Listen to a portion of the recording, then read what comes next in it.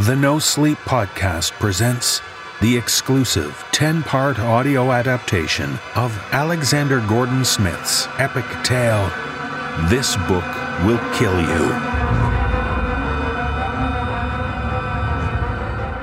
This Book Will Kill You is the story of Tommy Bright, a young woman who dreamt about a witch, a room, and a table full of meat. This is her story. This is about what happens when the witch comes back to finish what she started. But be warned, because this book just might kill you.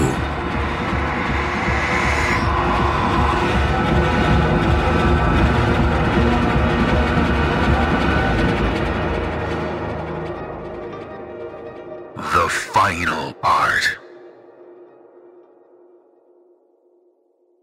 It's tall and thin, made of concrete and glass, and it looks like any other building in the city, except this one's as hard to look at as the sun. It carves shapes into my retinas, and in those shapes I see a vast, black, desiccated tree, windows like rot holes, all of them blinking. I have to look away for a moment, but it's still there like a dead light, superimposed on everything else. I close my eyes, remembering the dream. Oh God, the dream. I can still feel her pull now, the strength of her as she lifted me up and carried me through the streets, over houses, down alleyways, to the window, to these windows. I can see them right now when I open my eyes again, and once more, it's just a tower, just a building. I don't understand how this thing can be here. It's wedged between two other buildings that were once joined together. It's as if the world has added space for it, torn a hole in itself to make room for the witch and her tower. And again, I wonder at the power needed to break the universe this way, at how easily she will break me when I knock on her door. So, I won't knock. I get to my feet like an old woman. My back won't straighten out. There's something wrong with my spine, as if one of the dead things left their bony hand wrapped around it. I clutch the knife. The blood has half dried now, and its stickiness is welcome. It makes me feel less like I'm going to drop it. Taking as deep a breath as I can, I limp toward the only door I can see. A big, red door, right in the middle of the building. It's as gaping as a dead man's mouth, and as I get closer, I see that it is lined with big, yellow teeth. Horses' teeth. They've been hammered into the wooden frame like nails. Clumps of dark hair hang from the lintel, dirty beads woven into them. The tower dwarfs me. It's so tall it seems to lean out, ready to stamp down and finish me. It's too much, and I hesitate outside the door, digging into my pocket. It takes me a while to find the folded mess that is Pinch, and even longer to read through it again. There's not much here, except right at the end. I ran, wrenching open the door and heading out into the apartment building. I didn't know where I was going, I just had to get away. Every door was closed, but I could hear voices from behind all of them, maybe the same voice, chanting, laughing, crying. I ran, stumbling up the stairwell, 3rd floor, 4th floor, those voices chasing me, forcing me higher, higher, until I burst out into a corridor on the 7th floor and saw the door. And I knew that I was supposed to be here. I don't know how, but I knew that she was waiting for me. I knew she'd keep me safe. The door was open, but all I could see was the floor and part of that kitchen with the table. Heard me. I could sense... Breaks! The 7th floor. It's all I need to know. The lobby's deserted, populated by rats and roaches, and the head of a goat that sits there, surrounded by candles. Its horns curl up like arms. There's a door to the right, marked as a restroom, a second leading to the stairwell, and a third to my left that opens onto a corridor as derelict as this one. I'd have assumed the building was empty if it wasn't for the noises coming from my left. I can hear somebody crying. I can hear somebody singing, too. keening song that wants to break my heart. There's another sound, louder and closer than the rest. It's a soft, wet gulping that makes me think of a dog eating a hunk of meat. It's coming from the first apartment door, and it suddenly stops. There's a sniffing sound, a pat of feet, a jingling of bells. It's coming. I turn my back on it, my body boiling with quiet terror as I fumble at the stairwell door. It's stuck, and I throw myself at it. The sound of bells louder now, a wet spill of words flowing from the door behind me. Please, please, please. Please, please, please, I scream. I give up on it, running for the next door, the restroom. It's open and I push through, closing it behind me, staring through the gap as a head pushes its way out of the door across the lobby. A shock of short, greasy hair, a face with feathers in its eyes. It sees me. I know it does because it's suddenly galloping this way on all fours, its cry the whistling call of a bird. I stumble over the wreckage of the restroom, finding the only cubicle that still has a door, right at the end. I shut myself in just as I hear the thing enter behind me, its bird song filling the room. I slide the bolt across, stumbling back until I fall onto the toilet seat. The creature pads its way down the room, bells clinking, those awful music box calls creeping under the door, pushing into my head on needled feet. I'm crying again. I don't know how to stop. Away, go away, go away, go away, go away, go away. And after a moment, it does. I wait until I can't hear the sound of it anymore. Then I creep from the cubicle, out into the lobby. The stairwell door is open, and I stumble up the steps, using the banister like a rope, to see that all the doors are open. Noise floods out of them, a torrent of cries and whoops and jeers and whispers and songs and barks and great belly-busting laughter dropping towards me, circling me like flies. I look, because I can't not look. On the second floor, a child in a white dress hangs upside down in the middle of the corridor, a veil covering her face and no ropes to hold her. On the next floor, a naked man with a pig's head sits against a closed door playing with a doll, skylarks flapping around him as lazily as butterflies. On the next, a bone-thin girl is pinned to the floor by a fat lump of darkness, howling with delirious laughter as its wooden spoon fingers dig into her ribs. Pinch, pinch, pinch. The girl and the monster have the same face, a face I know from a photograph on the internet, the face of a missing woman called Lydia Cross. I'm heading up to the 4th floor when I hear the crunch of a door opening above me, a clatter of feet on stairs. I feel something barrel past me, and even though nothing's there, I can smell Mom's bath oils. I can hear her ragged breaths as she runs downstairs, as she runs into the kitchen. I push my face into my hand and scream into it, tripping on the steps, the knife clattering away. I pick it up again, but I keep my face behind my hand for the next flight of stairs, and the next, and the next, till I look up and see a faded 7 on the wall. This door is closed, and I wonder if it will be locked. I pray that it will be locked.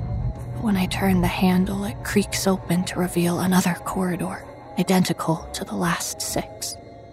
Electric lights flicker, reflected in the damp floor, in the peeling walls. She knows I'm here. I don't know how I know it, but I do. I can feel it. I lean against the doorframe, digging into my pocket and pulling out the only story that's left. Tubby. My hands are shaking so much I can barely read it, but I do.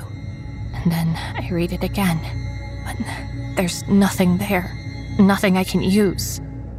And it hits me, what Cyrus said, that there were more stories that came from here, from this impossible address. There might be hundreds of them, and they all might have told me something. Each one might have been a weapon I could use against her. Why didn't I find them first? What am I even doing? There's a chirruping call on the stairs, right above me. The sound of bells tinkling and soft, padded feet. I'm moving before I even tell myself to, staggering down the corridor, past the first open door. There's an apartment inside, and from the darkness I hear the squeak of flesh, the splash of water. I push my hand to my ear to keep the sound out, walking past the next store, which is Donnie's store. It's got his name written on it in Sharpie, written on it by me in great big bubble letters when I was 13. I can hear him in there, shouting at his Xbox. When I turn the handle and push open the door and call his name, there's just another windowless room, this one swarming with flies. A bed sits in the middle of it, a pink bed covered in stickers, and a young girl lies inside it, kicking out against a nightmare. I keep walking, the whole building seeming to move, to sway from side to side and back and forth like a boat in a storm. I'm rolled from wall to wall, skittering forward, then stumbling back, and all the time the corridor's stretching, plaything that gets longer and longer and narrower, and the next door won't come to me. It's too small, too far away. The air like glue, holding me back, but I push, holding the knife out in front of me as though it will cut a path. And it does, because there's a sudden release, like something's been torn, and the door is right there. It's normal. There's a popping sound in my ear, a mosquito whine. I shake it away, staring at the door, feeling her on the other side of it. Her grin so bright that it's burning through the brick, through the plaster, shaping itself in ash and smoke right there in front of me. I dig the point of the knife into it, chunks of burned wall peeling loose, embers fluttering out of the grin burn and floating in the air. I dig the knife in and find teeth in the hole, big and yellow. They clatter to the floor and I kick them away, watching them bounce back toward the stairwell, toward the feathered thing that whispers and cheeps down the corridor after me. I twist the handle. I open the door.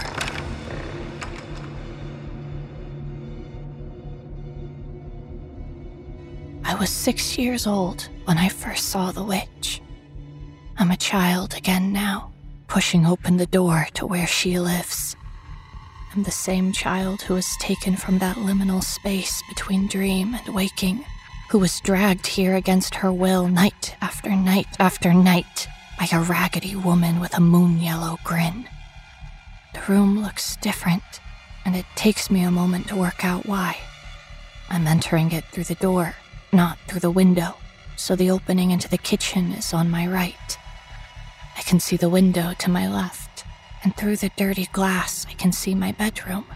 I can see a girl sitting on my bed with headphones on and her computer on her lap and her face hollowed out and lined with meat. She must sense me because she twists her empty skull and stares back for a moment before returning to her work. I swallow, my mind empty too, everything good scooped out of it and slopped to the floor. I'm nothing. I'm nobody. I'm scattered and lost, and I'm not even sure what I'm doing as I tread the bare boards, as I walk into the middle of that big, empty room, the knife held out in front of me and my head turned to the side to see the kitchen, filthy, empty, seared into sharp lines by a single, bare, swinging bulb. There's a table there, sliding into view with every step.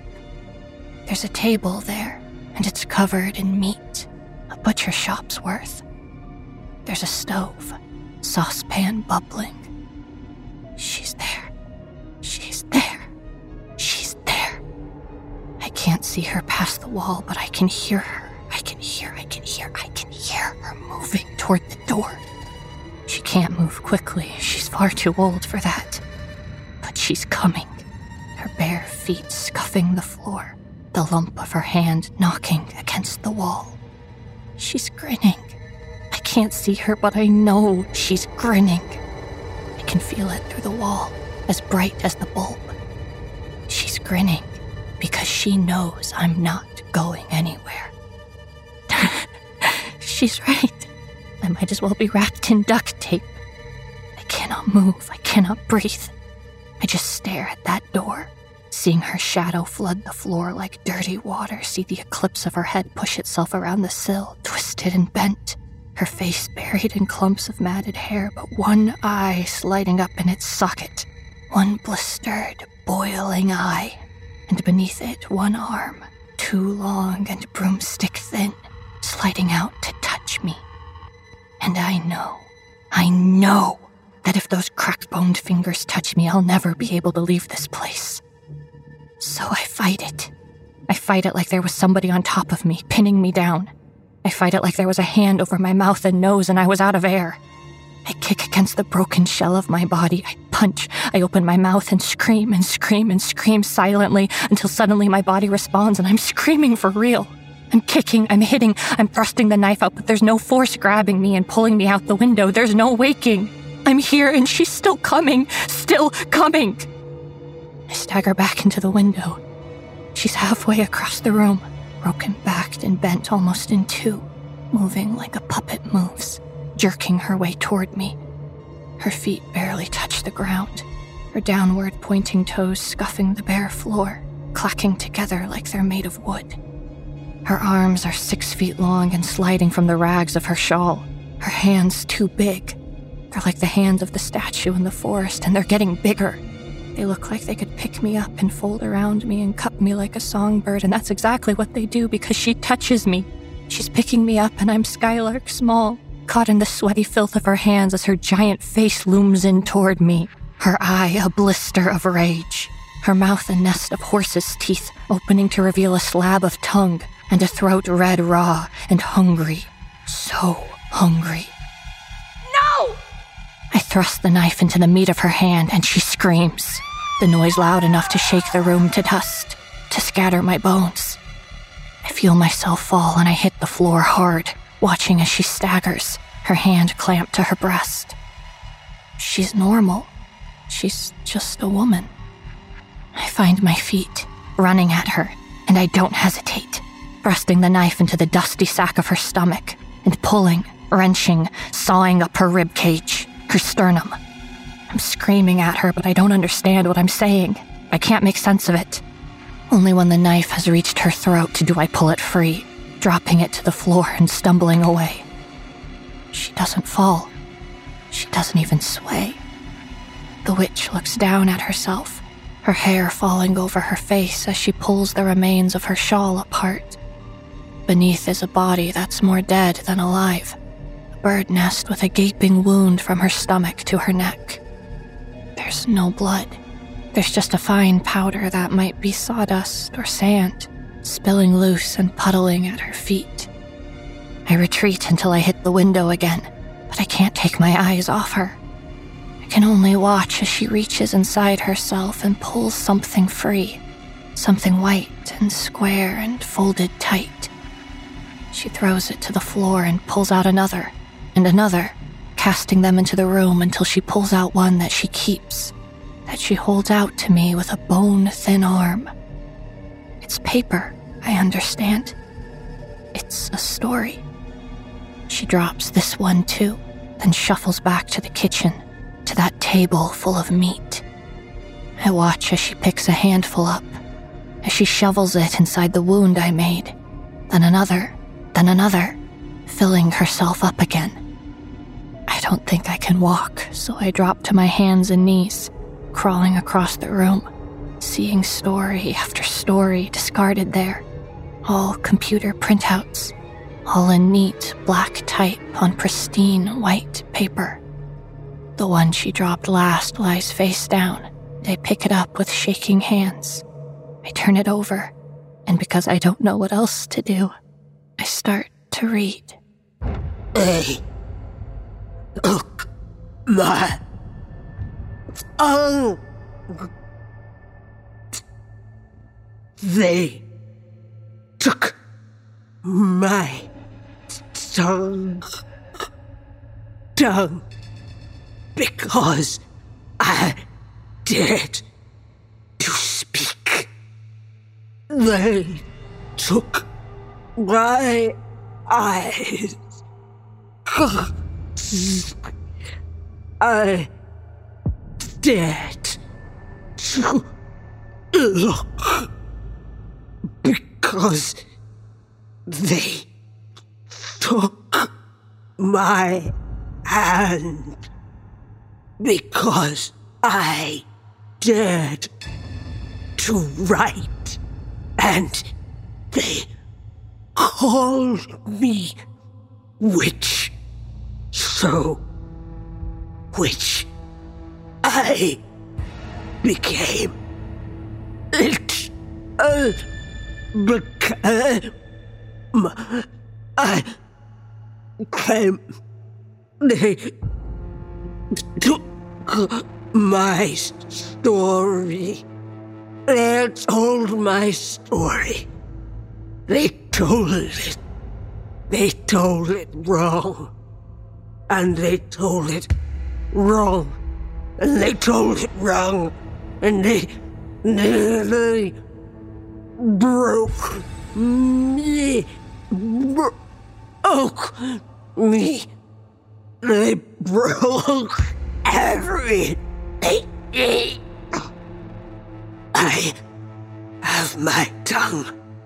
I took it back. I have my hand. I took it back. I have my eyes, and I have my tongue, and I have my hand, and I have my story back. I wrote it all again, and nobody else can take it. They took my story, and now my story kills them. Kills them. Kills them. I am a disease. I am your disease. You have only to think of me, and I see you. You have only to think of me, and I see you.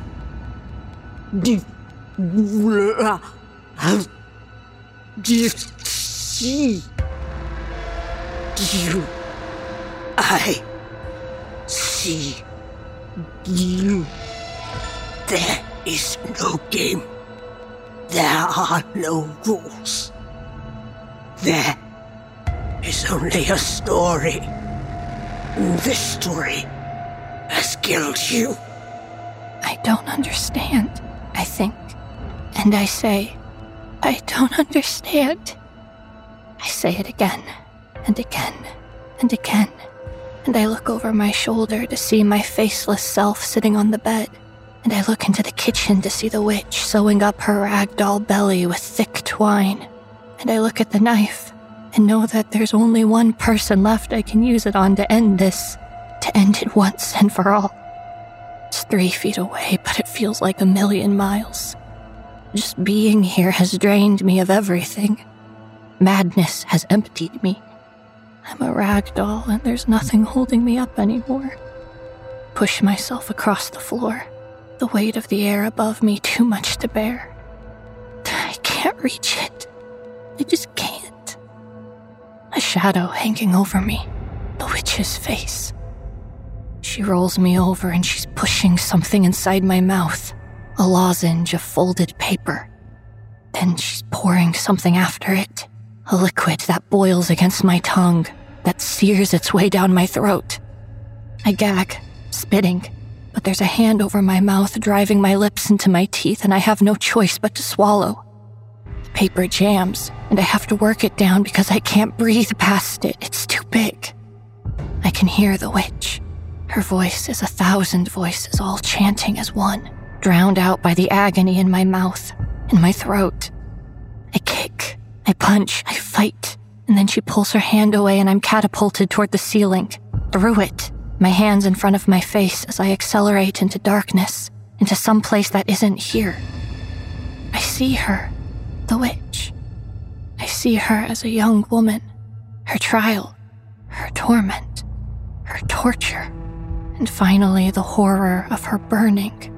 One boiling, blistering eye raging through the flames. a broomstick-thin arm reaching out, curling into itself, fat crackling, her ashes buried deep beneath an old, black, desiccated oak tree.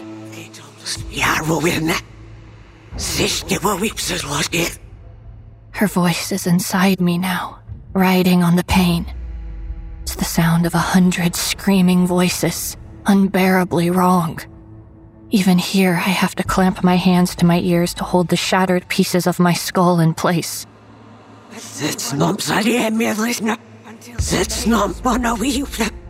I'm crying out for her to stop, but she does not. I see her ashes sprout like seeds.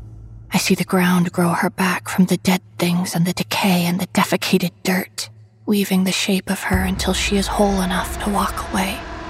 I see the way she isn't part of this world anymore, the way she knots herself into the in-between, into the liminal.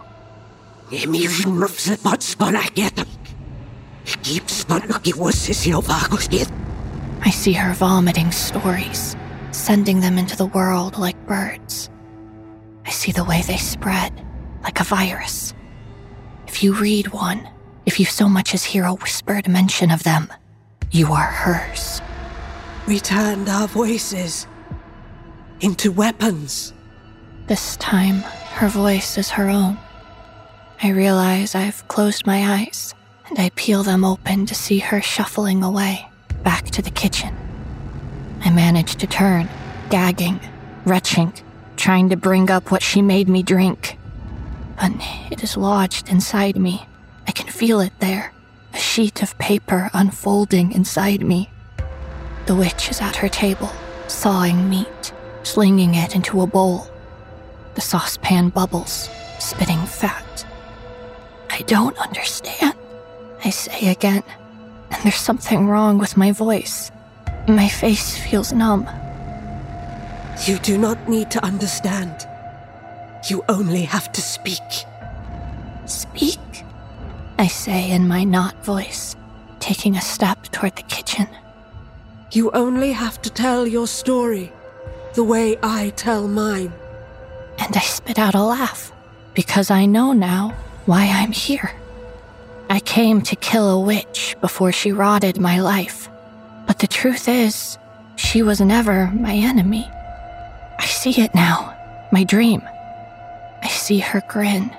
I see her shadow flood the floor like dirty water. See the eclipse of her head push itself around the sill, twisted and bent.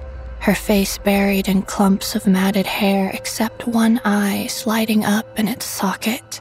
One blistered, boiling eye, and beneath it one arm, too long and broomstick thin, sliding out to touch me.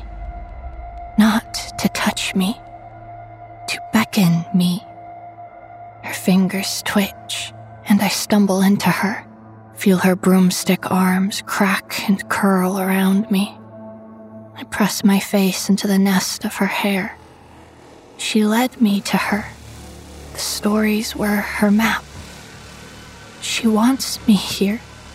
She wants me. She's wanted me since I sat down and shared her story with the world. Why?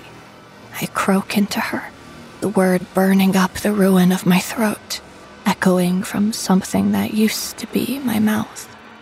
Why not? Her voice is made of dust, a voice that has lived through centuries. You have many stories to tell, child, but only one that will make a difference. Only one that will be heard in every home, whispered in quiet corners, spread from person to person to person. Are you not a writer? A storyteller? A writer, I think. Wasn't this what I always wanted? Wasn't this why I wrote her story in the first place? They all have a story to tell. Her fingers are in my hair, plucking the knots from it, smoothing it. Tubby, I think. Pinch. How many more? Were they all like me? Did she call them too? Did she open their lips and push a sliver of magic down their throats? Wash it down with boiled fat? They are dead things too. They are her dead things, and they will spread her disease, her curse, until there is nobody left to infect. You made them monsters. Men made us monsters. I made us powerful. I can make you powerful too. I can make it so your stories sing. I can make it so they rot. Your voice is your weapon. Do you accept my gift? I don't think I have a choice. It sits inside my hollow chest and sings to me. I don't think I have a choice, because what the witch wants, the witch gets, and she has wanted me for so long. I don't think I have a choice, because I have no life to return to. I am here. I belong here. I think I always have. I nod, and I hear a purr deep inside her throat, a cooing pigeon call. Then eat. I look at the table, at that table full of meat, at that table littered with breadcrumbs. There are bowls there, empty heads. I know that one is Flint's, his hair shorn to the bone. The other belonged to Tanner, I'm sure of it. There are no rules. She always wins. The witch uses her hawthorn fingers, scoops up what lies there, and she feeds it to me. She presses the meat to the inside of my head, and I know that I don't have a face anymore. I don't have a mouth to eat with. I don't have eyes to see. There's a hollow where my brain once sat, and yet I can still think. I can still see. I can still breathe. I can still speak. Thank you, I say. There are no rules. She always wins. You can go anywhere, child. She tamps the flesh down inside me. You are me. Tell your story, and know that every time you do, you draw blood. You spread my disease. You push the rot a little bit deeper until there is nobody left but us. You are me, and you are the world. My world. She lets go of me, busies herself at her stove, at her saucepan of bubbling fat. Tell your story, and spread our curse a little further. And I smile with the mouth I no longer have. I reach up and feel inside the empty shell of my head, and I laugh, because she's right. I can go anywhere. There are no rules. She always wins. There are no rules. She always wins. I was 6 years old when I first saw the witch.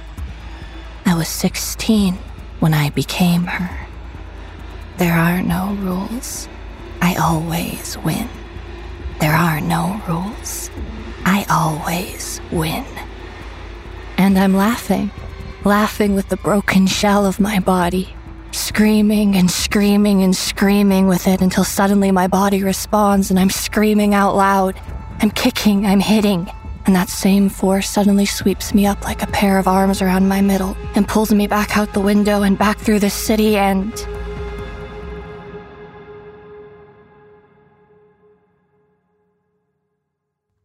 brings me here, right here. It brings me to you. I'm sorry. I wasn't entirely honest with you at the start of this story. Not about the fact that this book will kill you, because it will. It has. I just didn't tell you the truth about why, about who. I've been a little naughty. Can you feel me there, right behind you? I'm watching you read. I'm watching you take in these last few words. If you turn around now, you might see me. A girl with an empty head aligned with meat. A girl with no eyes who still looks. A girl with no mouth who still whispers. It's your own fault. You can't say I didn't warn you. Stories are powerful, especially especially hers, especially mine. Stories are weapons, and this weapon has killed you. Are you ready, dead thing? Close your eyes and listen. Really listen. Listen into the quiet behind the noise of the world and hear me. You won't be able to unhear me. You won't be able to make it stop. Tonight you will feel my crack-boned finger scratch itself down your cheek. You will wake to find my bird nest body pressed against yours, laughter echoing around the empty auditorium of my skull. Tonight I will take you with me. I will take you to meet the witch. You cannot change this, but you can delay it. Your only hope is to share this, to find another home for me. Maybe then I'll come for them first. Who? Does it matter? Your mother, your father, your sister, your brother, perhaps your child? Wouldn't any of those be better than this? Better than seeing me crawl up beneath your blankets in the middle of the night. Better than me carrying you away with me to a place where the witch lives. Try it, and maybe you'll find yourself with an extra day, an extra week. Maybe. But sooner or later, you have to come. We're all there. We're all waiting. And there are so many of us. What kind of story will she make you tell? What kind of dead thing will you be? A thing of meat or feathers? A thing that whispers or screams? A thing that pinches or punishes? A thing that rots? A thing that rots? A thing that rots? Or perhaps you will just be more meat on her table, more fat in her pan. Either way, sleep well, child. Sleep well, dead thing. I know you. I see you. I am on my way.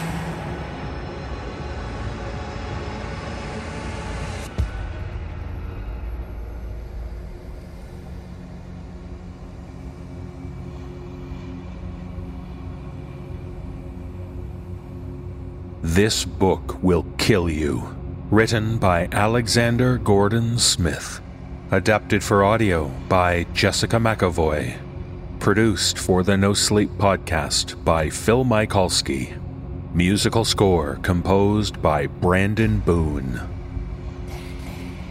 The final part starred Jessica McAvoy as Tommy Bright, Jake Benson as the Feathered Thing, and Erica Sanderson as the Witch. This concludes the No Sleep podcast production of This Book Will Kill You.